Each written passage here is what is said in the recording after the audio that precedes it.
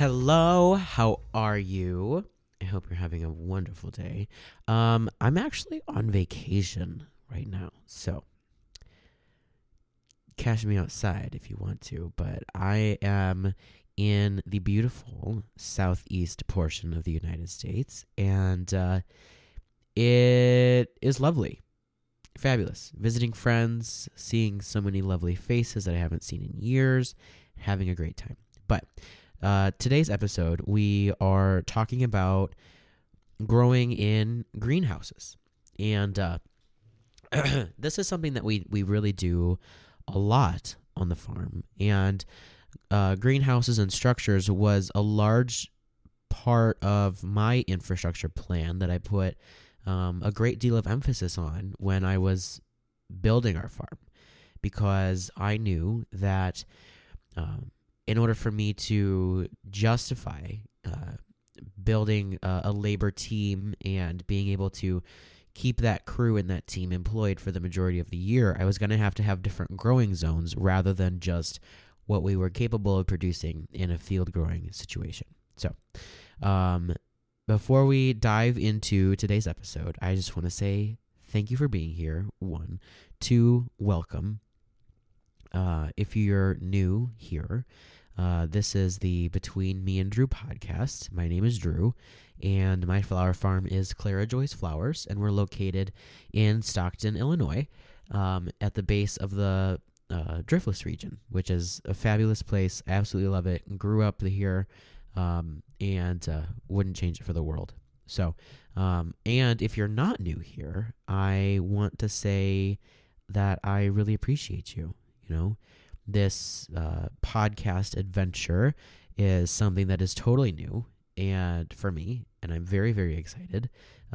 Very glad that I've been able to share my knowledge and my experience, and my hope and my goal is that you're able to take what I share and learn from it or implement it or better yourself off of my experiences or from my experiences. That's my goal here, you know. Yeah, that's that. So, without any further ado, let's dive into and get this show on the road about growing cut flowers in greenhouses. All right, so we're going to kind of break this down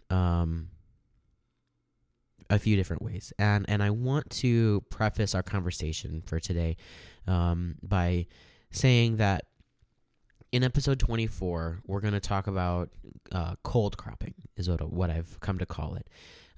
And when we're talking about like the seasonality and like the season good night.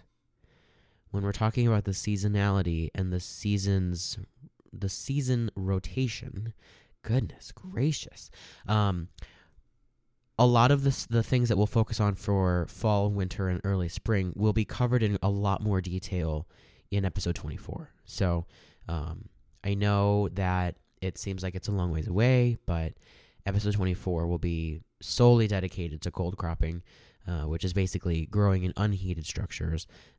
So we'll dive a lot more into that. But I do want to start today off with talking about the different types of structures that there are and that you will see when you are starting to look at greenhouses or you're becoming interested in greenhouse growing in general. But from a structural perspective, the best thing that I can say is to make your decision based on where you live.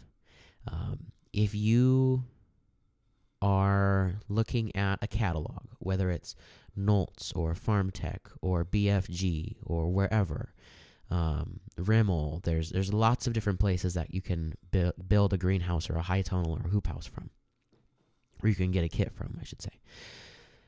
There should be two big things that stick out to you.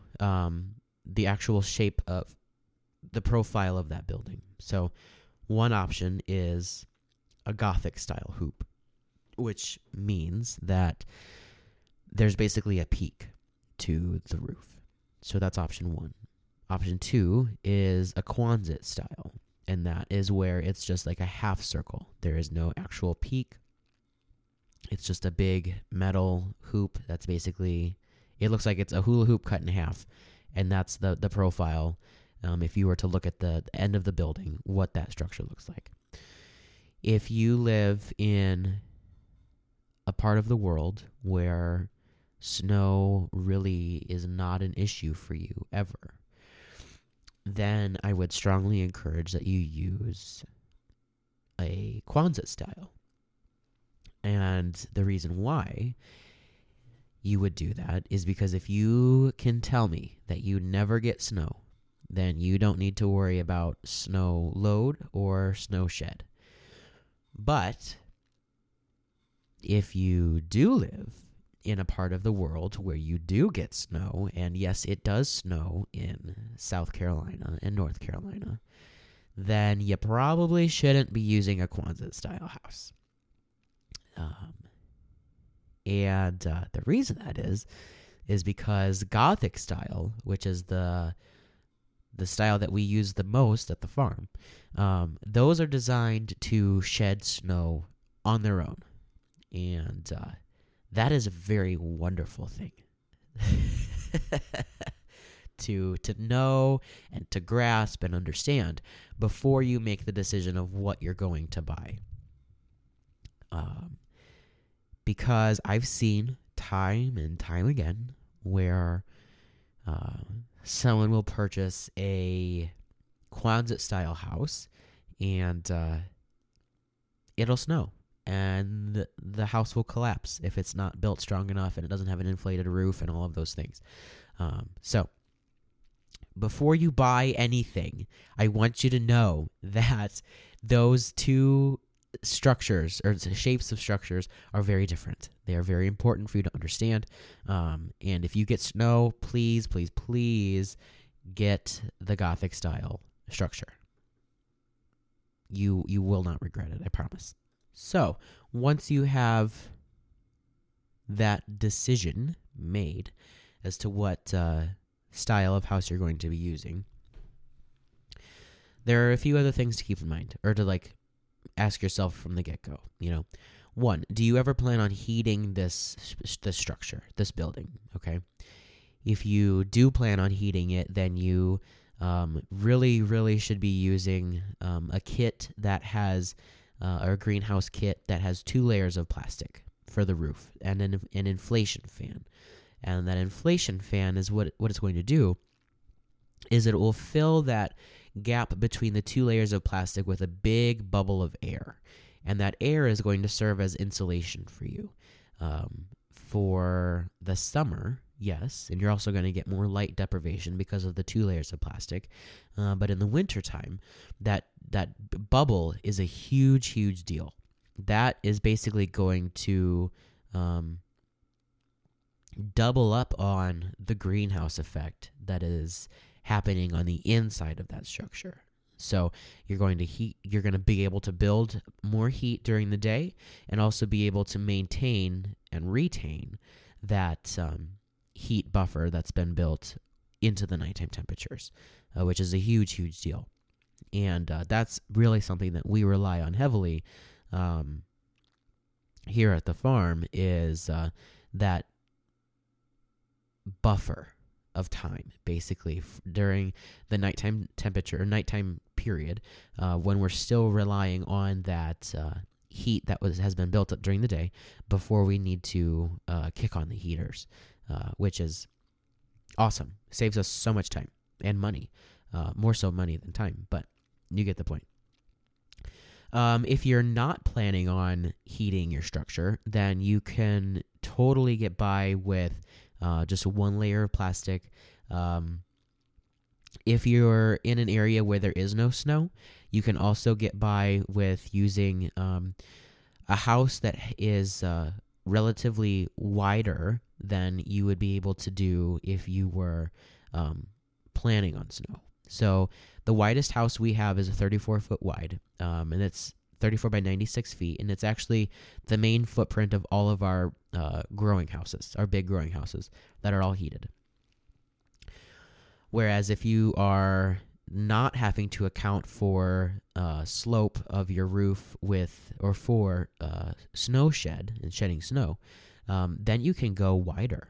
I've seen kits for 50 and 60 foot wide houses, and that's a very, very wide house. It's a very big piece of plastic that you'll need. But the one drawback with the wider that you go, the shallower of a slope that your roof line will be. So there will be a harder time of snow shed when situations like that arise. So that's one other thing to consider as well. Besides that, you really have one last question that you have to answer when it comes to the actual structure, from a big view perspective. There's lots and lots of things to think about and hash over when it comes to the specifics of a building. Like, am I going to build the end walls, or am I going to buy a kit? What is the end wall material going to be? Am I going to use a stretched poly sheet, or am I going to use the double wall polycarbonate panel? All of those little things are questions that you can answer on your own based on your location, etc. But the last one from my perspective is, are you going to heat this? Number one. Number two, how are you going to heat it? Okay. Do you have access to natural gas? And can you get a natural gas line ran to your greenhouse? If you do, kudos to you. Okay. If you don't, then you've got several more options. Okay. Number one is, do you want to burn wood to heat, like a boiler system to heat this greenhouse? I've seen a lot of people use wood or burning some sort of natural organic material to build heat and to heat their greenhouses. I've seen large commercial greenhouses use lumber scrap from construction sites. I've seen people build big burners that can handle corn stalk bales that they'll just put a whole entire big round bale into this burner and it'll heat their greenhouse. You can burn split wood. You can put whole trees into things. There's lots and lots of options when it comes to combustibles for heat, as far as organic materials. But you have another option as well, which is what we do. Very expensive, but that is propane. And we rely on propane for our heat because we don't have access to natural gas. I grew up spending a few days every summer helping my dad split wood, and I absolutely refuse to spend time and money and labor money on doing something that we're just going to burn later. So burning wood is just not for me. And with burning wood, it's a lot of labor during the winter as well. So don't kid yourself there. And we have the infrastructure to be able to store large amounts of propane here on the farm right at the greenhouse site. And overall, the propane process is relatively straightforward. Your service company will bring you a tank. You'll have someone come out and install the lines and the regulators and all of that stuff. My other experience with propane is that there are times when things go wrong. There will be times when you are installing something and you get a leak, and then all of a sudden you've wasted hundreds of dollars worth of propane. Stuff like that happens, but once it happens and it's fixed, then it doesn't happen again. And we really only see things like that happen when we take on new projects or new additions to that process or that program. So that is honestly just part of the growing pain that you have to go through and work through, and you will get through. Other ways to heat greenhouses, there are lots of them, okay? You could talk about solar banking with water. I've seen people take 55-gallon drums that are plastic, paint them black, fill them with water, and put them on the south side of the greenhouse so that during the day, those black barrels heat up, and then they're releasing their heat over the nighttime temperature. It's a great passive heat process. Love it.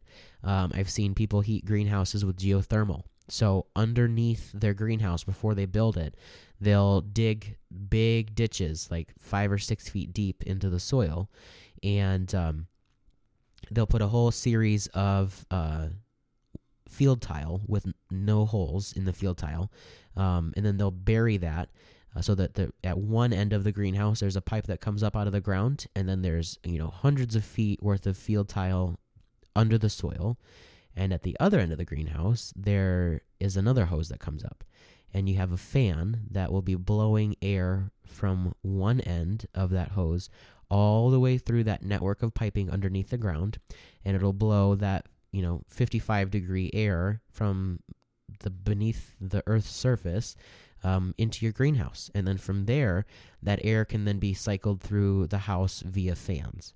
I think that is a great option for people if you have a very deep soil profile and you're on a flat piece of ground.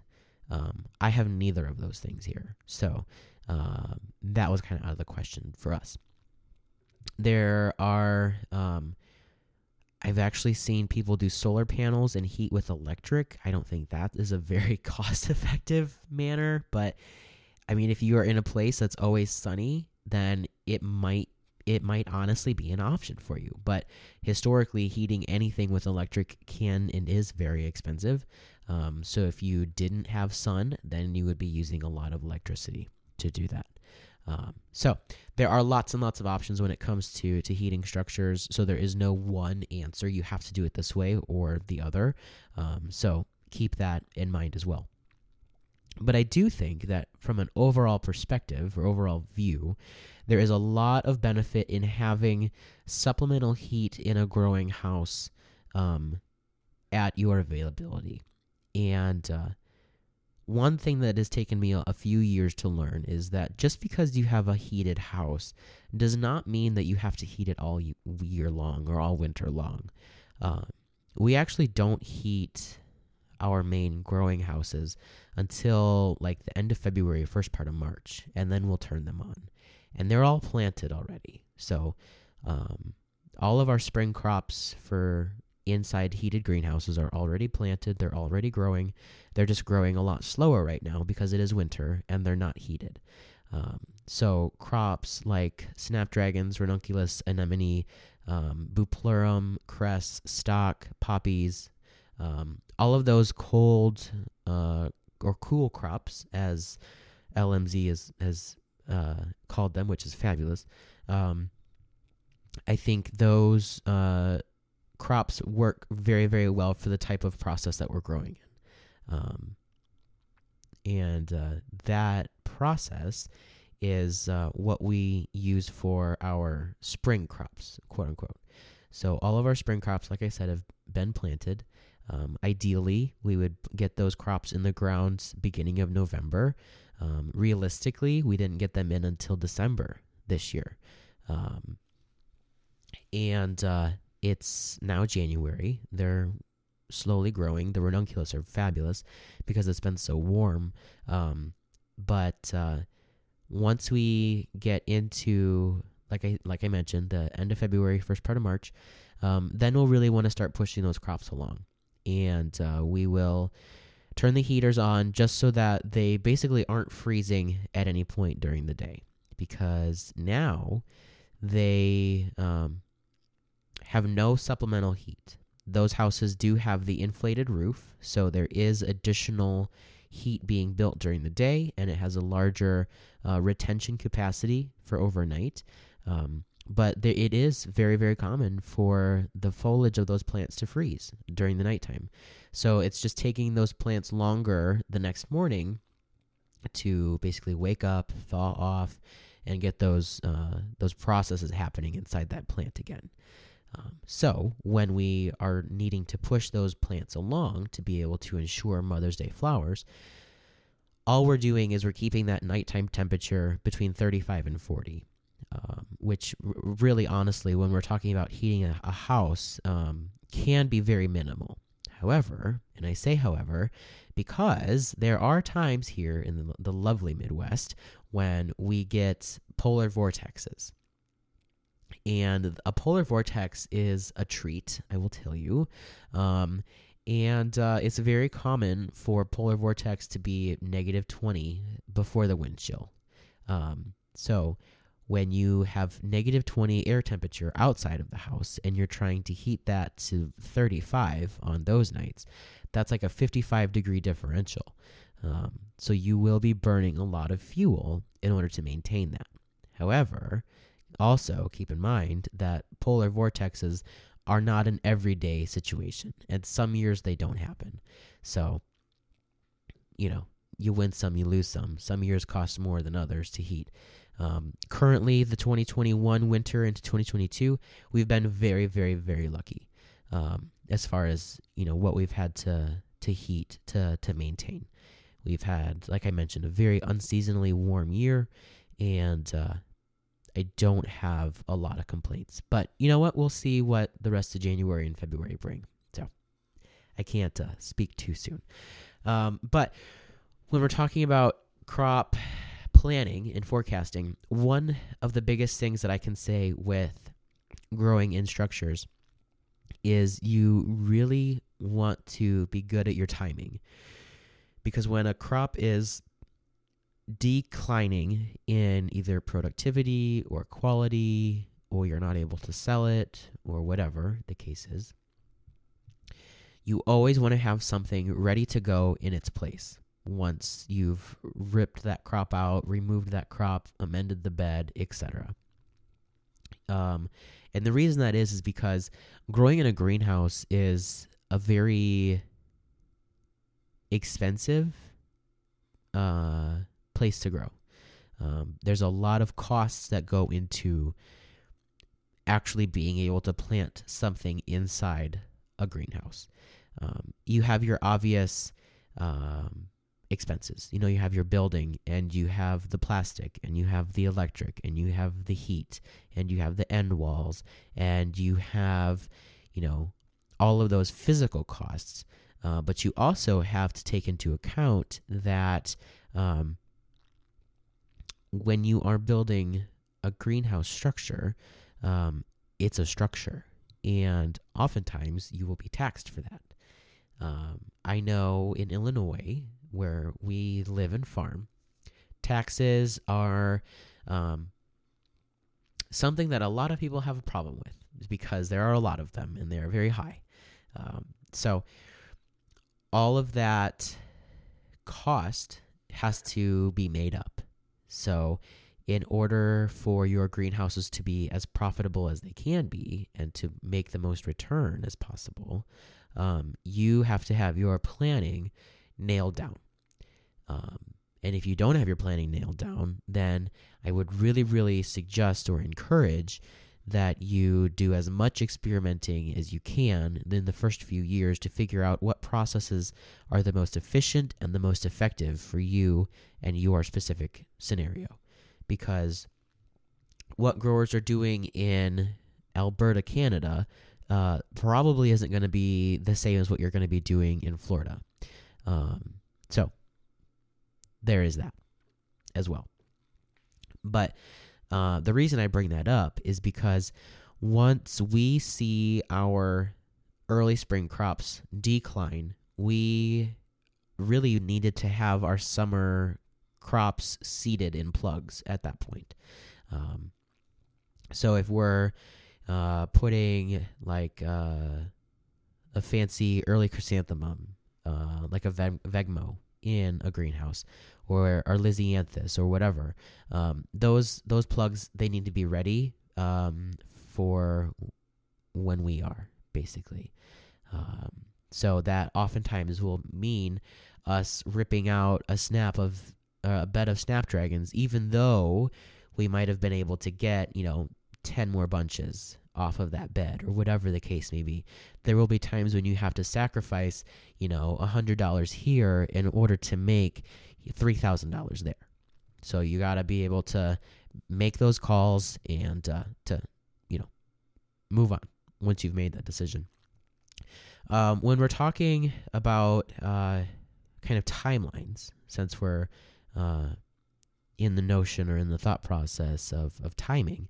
Our overall general goal is to always have the next step of the way prepared before we actually take that step. So our spring flowers that we'll be harvesting for Mother's Day at and around that time, those are planted in the fall of the previous year so that they've got all winter to grow. They're ready to go in the spring. And then that crop list would include things like I mentioned earlier: ranunculus, anemone, snapdragons, poppies, stock, amobium, cress, bupleurum, bells of Ireland, nigella, larkspur. So many wonderful spring flowers that need that really cool growing period, and that's really what makes them incredible. So all of that is done ahead of time. Once those crops are going down, whether it was a direct seeded crop or a plugged crop, or if it's a root crop where we're saving the ranunculus roots, once that's done, then we're transitioning into summer. And summer greenhouses, it looks like Dusty Miller, Lisianthus, rotations of snapdragons. I mentioned earlier the Vegmo mums. Those do fantastic undercover.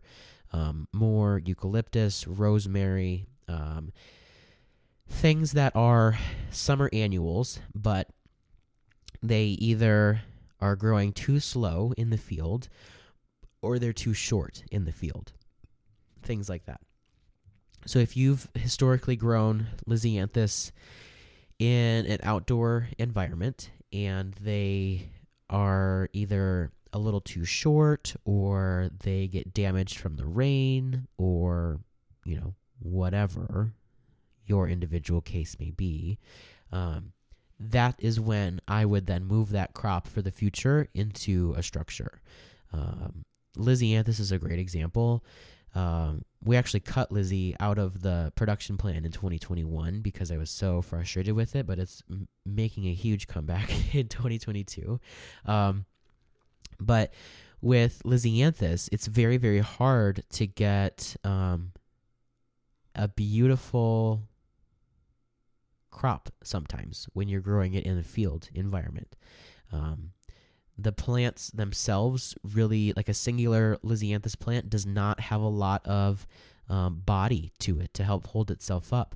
So you have to have some sort of a plant support there for it. That plant support in a field setting is not something that I like to deal with because in the field, it's very easy for weeds to get out of control. And then at the end of the season, you have to go wrangle those cages or that netting out of weeds, and that's a mess. Number two, with Lisianthus in particular, it is very, very easy for the petals and the blooms to be damaged from rain. And you can't stop it from raining ever, okay? So what we do is we plant those plants in an area that the rain isn't going to actually hit the petals. And that would be a covered structure, like a greenhouse. So because of that, then you've got tall, beautiful stems because of the double layer of light deprivation from the plastic on the roof. You've got reduced wind, which is then going to make those plant stems a lot more slender and more graceful. You're also able to plant those plants a lot closer, too. And that's also going to force or, quote-unquote, encourage those stems to get a lot taller if you're going for stem count. If you don't go by stem count, let's say you go by weight or by volume of flower, then you are going to want to plant those plants a little bit farther apart. And you're going to want those Lisianthus blooms to actually fully open. And so there's multiple heads open on those stems before you harvest it. Because if you have one very skinny stem with one flower open, it's going to take more of those stems to fill out a bunch rather than having one stem with like 5 or 6 open heads on it. So little things like that are little tips and tricks of the trade. As far as plant supports with Lisianthus, you've got several options. You can use the white plastic Hortonova. That is very common. You can also use what we use, which are metal cages that we've made out of concrete reinforcement wire. So what we do is we have our local lumber yard deliver to the farms. We don't have to haul it any more than we have to. But they're like, I think they're either 100 or 300. They may be 300-foot rolls that are, I think, 4 feet wide. And our beds are set up for 3 feet wide. So what we will do is we'll then unroll this roll, cut it into 12-foot sections so that it's easier to handle with 1 or 2 people. And then we'll shape it and bend the sides in to basically make a cage that straddles the bed. And our plants will grow up through that metal. Since it is metal, it can be reused year after year after year. It is very sturdy, very secure, and it honestly does a great job. And I love them for growing in a greenhouse. And it's a one-time investment as well, which is much more appealing rather than the Hort Nova that you can maybe get 1 or 2, sometimes 3 years out of. But oftentimes you just use it for 1 year and then you throw it away. So that is one way for us to be just a little bit more sustainable in my eyes in the long run. Once our summer crops are starting to phase out, then we are busily preparing for sometimes a fall flush.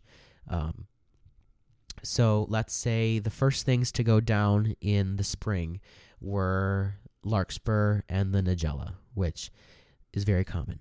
So once those are done, those beds would be removed, cleaned up, amended, and then we would go ahead and plant a late planting of dahlias in that place. So dahlias will take at least a solid 90 days to get to a point where they can produce flowers on a production basis. They'll throw a few stems earlier than that, but in order for a plant to be fully flushing, it's a solid 90 days, maybe more, honestly, depending on the variety. So what we will do is once we have those spring beds emptied, we'll go ahead and plant those dahlias that we know that we're going to need for the fall. And we know that we're not going to be able to harvest those for quite a while, and that's okay. That's totally fine because based on our timing, we know that we have to get those dahlias in the ground like no later than June or July. And if we can secure that, then we'll be good for the fall. And it's the same thing for the fancy mums that have to be in greenhouses too. As long as those are in the ground by June, you're good to go. We've pushed it to be later than that. It's doable. They're not the best, but little timing tricks and quirks like that you will learn on your own as you go. If we are not ready, which does happen, if we don't have a crop ready to go to fill a bed or to fill a portion of a greenhouse, it is definitely an option to put a cover crop down. Buckwheat is a great cover crop. It's quick growing, and it will just help you get more organic matter into your soil, which is always something that we're trying to do, regardless of whether it's the field or if it's in a greenhouse setting. So organic matter is wonderful. Once you finish out the fall season, which I do have another little trick. One thing that we use a lot for fall bouquets and event work is the blooming kale or cabbages.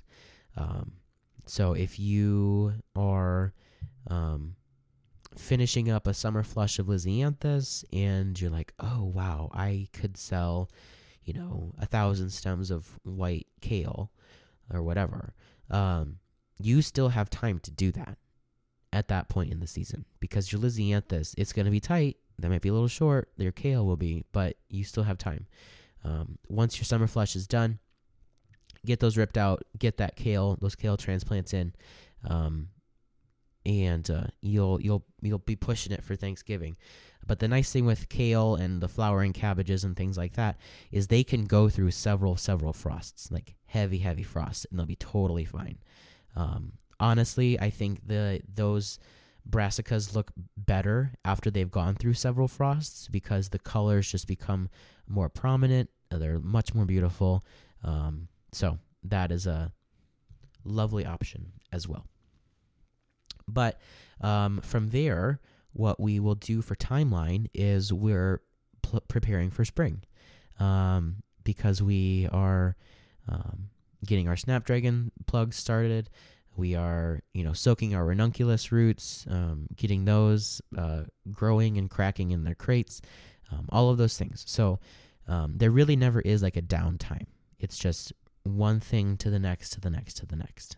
And the first few years that you do this will be very overwhelming. Been there, done that multiple times.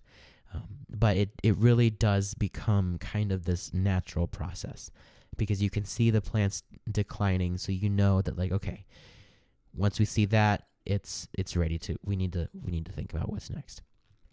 The succession plan. Isn't that wonderful? Okay.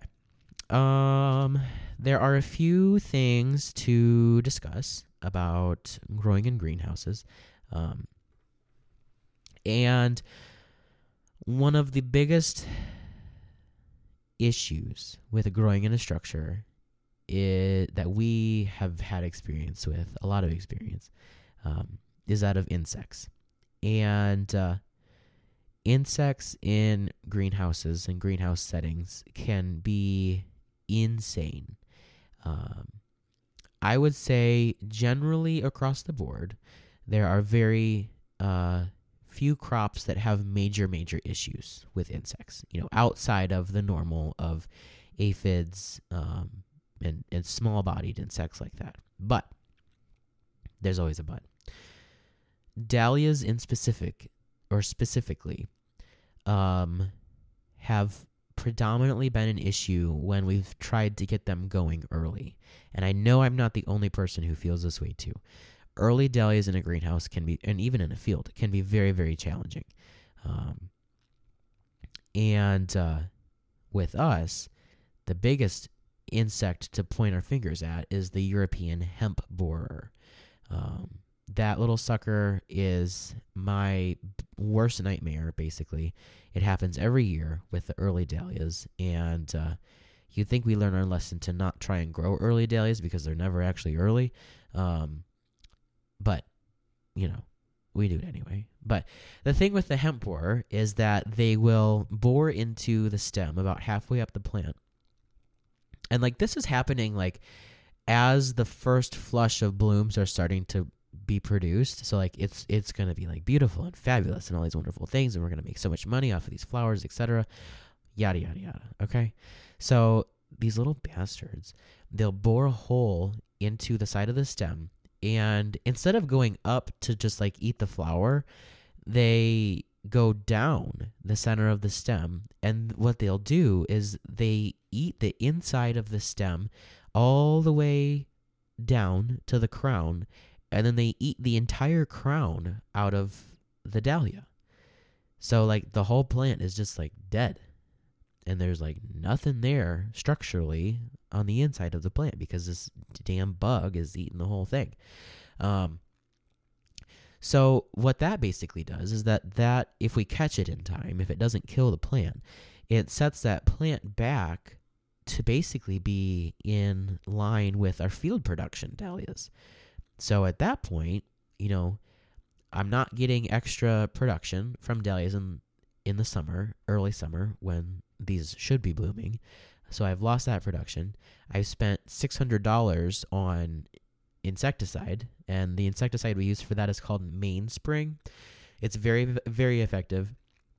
It's injected through the irrigation system, so we don't have to spray anything. It's a systemic, so the plant absorbs it, and then anytime a chewing insect eats that tissue, then that insecticide is injected. So, bees that are not eating the tissue, hypothetically, aren't being killed.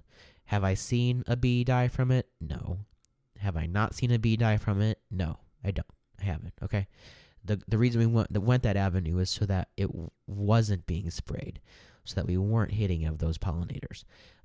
So that's the thought process there. Otherwise, for insects and pests with greenhouses, I mean, sky's the limit. When we're talking winter growing, mice and voles can be a big issue on anemones. Rabbits, if they're not hibernated, those can be an issue over the winter. So there definitely are problem children to keep an eye out for. But insects, we are very, very fortunate here to not have, believe it or not, thrip pressure. Knock on wood. Every time I say that, I have to knock on wood. But thrips can be devastating, and you won't really notice thrip damage until a flower is mature, until it opens, because the thrips are going into the closed buds and doing their damage, and they're feeding then. So once you see them, it's too late at that point. So if it's a branching crop that they're targeting, do what you can to manage and control that population, and you'll get some later flushes off of those plants. If it's a single stem crop like sunflowers, just trash it and start over, and use it as a learning example. That's the best thing you could do in that situation. One other thing to note about growing in structures too is that of nutrition. Nutrition and water. I think those two things play very much hand in hand.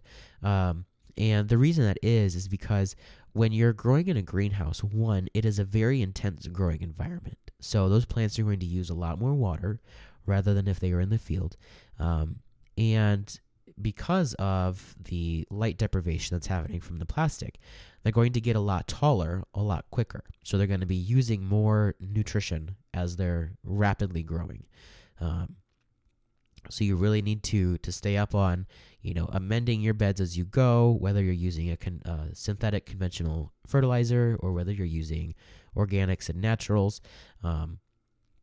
You always want to be going in with nitrogen in the first part of the season and then trying to help those plants along with phosphorus and potassium at the second part of the growing production process.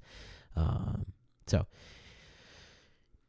there is an episode that we talk about all of that, plant pathology and health, episode 7. If you want to jump back and listen to that one, you are more than welcome to. So yes, nutrition is very important to stay up on. We do all of our feeding during the main season through injection, through our irrigation, and we can customize that based on the house, the greenhouse that we're growing in. So we have 4 big 34 by 96 foot growing houses. We have our propagation house, and then we have 3 caterpillar tunnels from Farmer's Friend.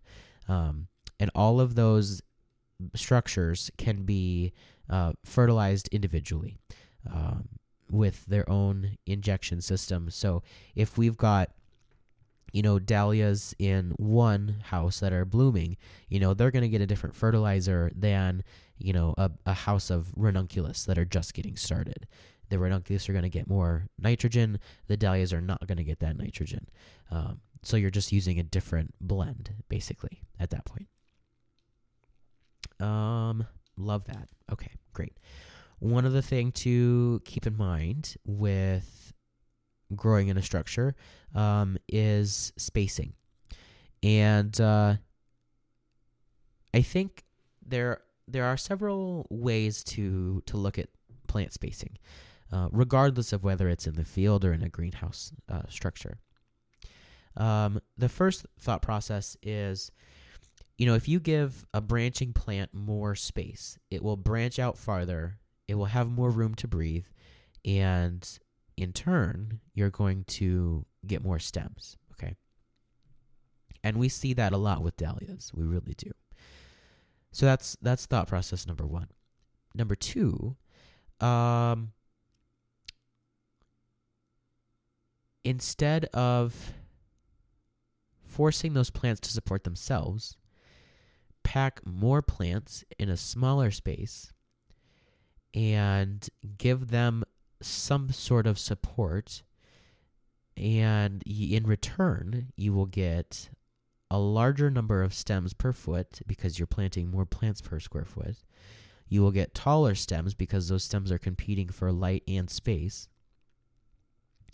And you're going to get straighter stems too, because you have more of a role, an active role in that plant's growing process. Okay. There are no wrong answers, whether you plant things very far apart or whether you have them super close together. However, again with the howevers, there are lots of things to keep in mind. And this decision that you will make on plant spacing can be very crop specific. And what are your intentions with this crop? So when we plant dahlias, we plant them very, very close together, like maybe 8 inches max. And the reason that is because we are growing them for flowers, yes, but we're also growing them for tubers. And the more tubers that we can harvest per square foot makes that crop more profitable. Dahlias and chrysanthemums are really the only two major crops that we grow under plastic or in a structure that are branching, that take up a lot of space. Second flush lisianthus, that can quote unquote be considered a branch type plant, but again, different crop, different intentions. You get the point. But overall, the vast majority of the things that we're producing in houses are not going to be there for a super long period of time. So we need those plants to have long, beautiful, straight stems because we can have more of an impact with longer stems rather than shorter stems. We need to be able to harvest a large quantity of beautiful product off of these beds in these greenhouses.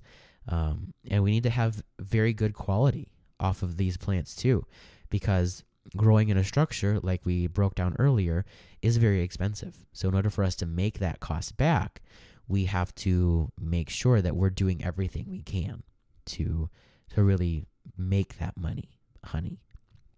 So when we're talking spacing, our average for greenhouse spacing is 5 to 6 inches between plants. And that goes for things like stock and snapdragons, things like that. Anemones as well. Ranunculus, the same thing.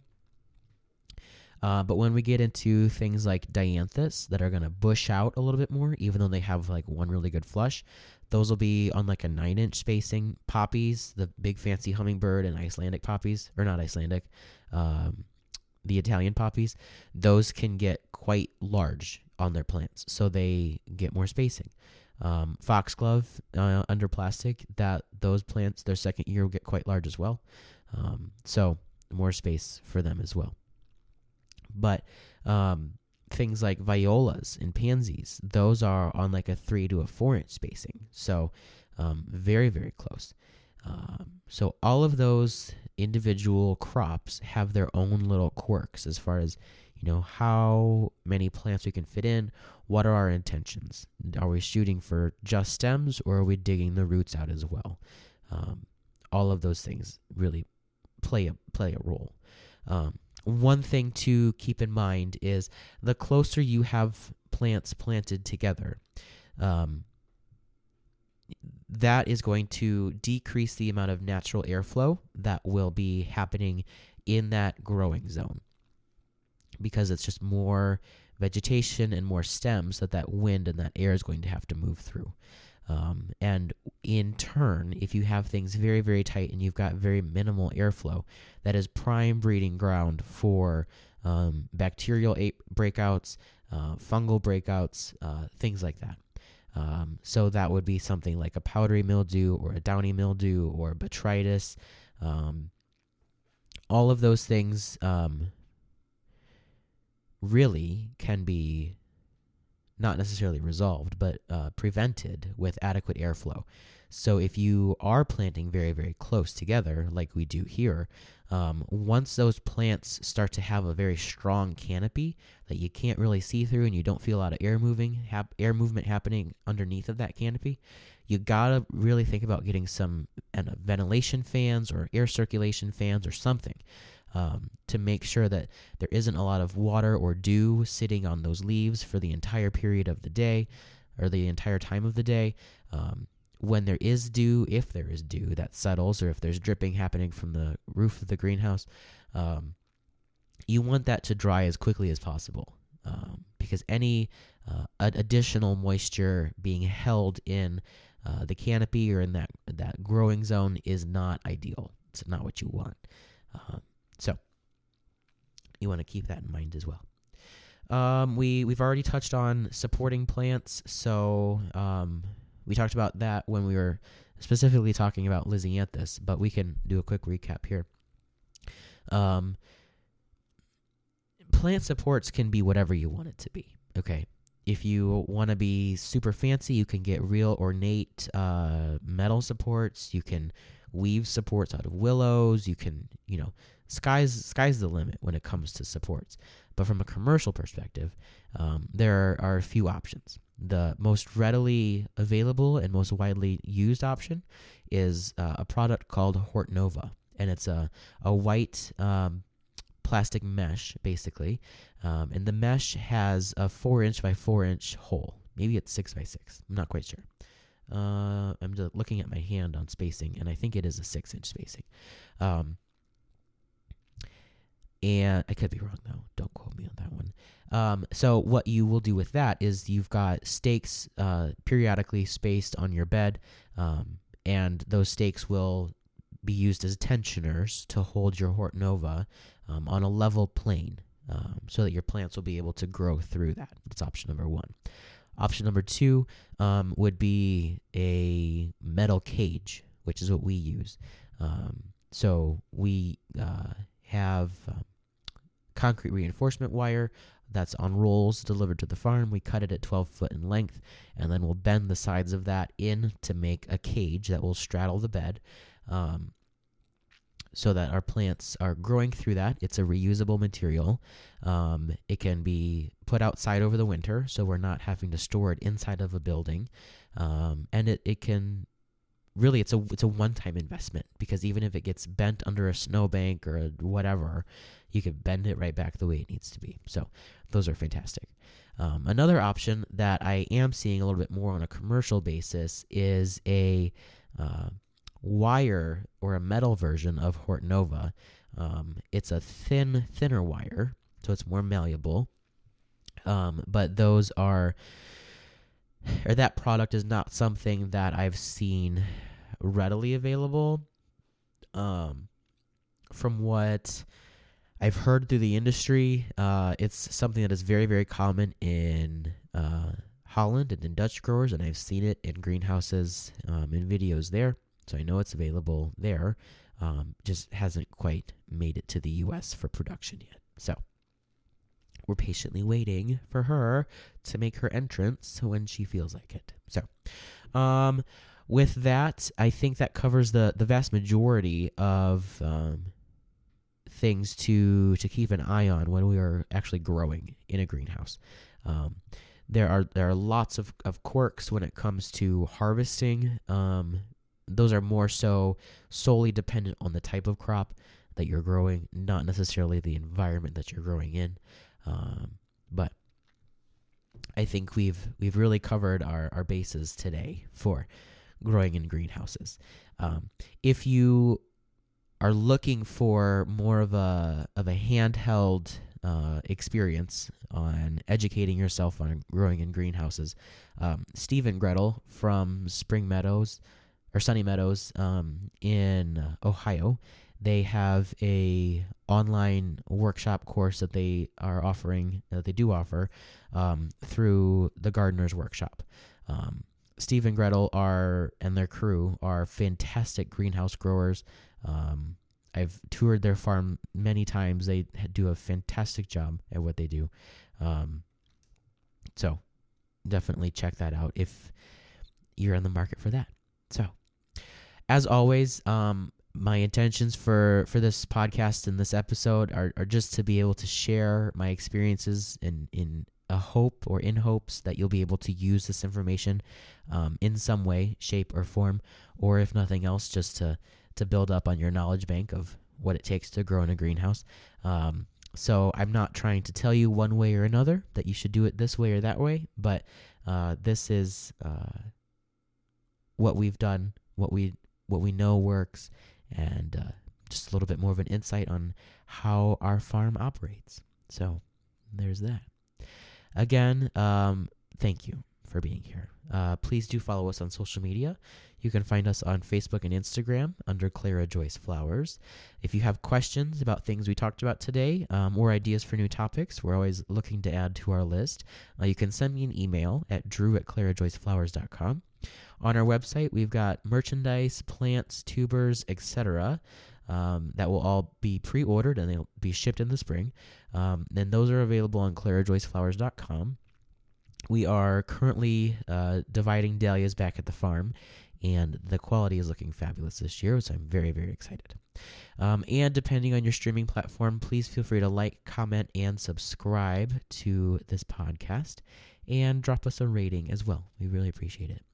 And since we are talking about planning and forecasting, we are busily filling up our schedule for 22, 23, and the 2024 seasons. So if you have any conferences that you're planning on attending that you would like us to speak at, or if you've got a garden club or anywhere else that you'd like to have me come and be a speaker at, please feel free to let me know. You can send me an email for that as well, and we'll talk about rates and transportation and all of that fun jazz. So I hope you have a great rest of your day. I am still recovering from this cold that I've had for a while. I feel like it's just stuck in my throat at this point, and probably talking for hours on end isn't helping anything, but, you know, it is what it is. That's the cost of your passion. It's my fashion, so fashion is pain. Anyway, I've got things to do. I've got people to talk to, and I am going to chat with you later. So have a good day. Happy growing, and I will see you next week when we are talking about perennials and how to make those investments work for you. Okay, bye!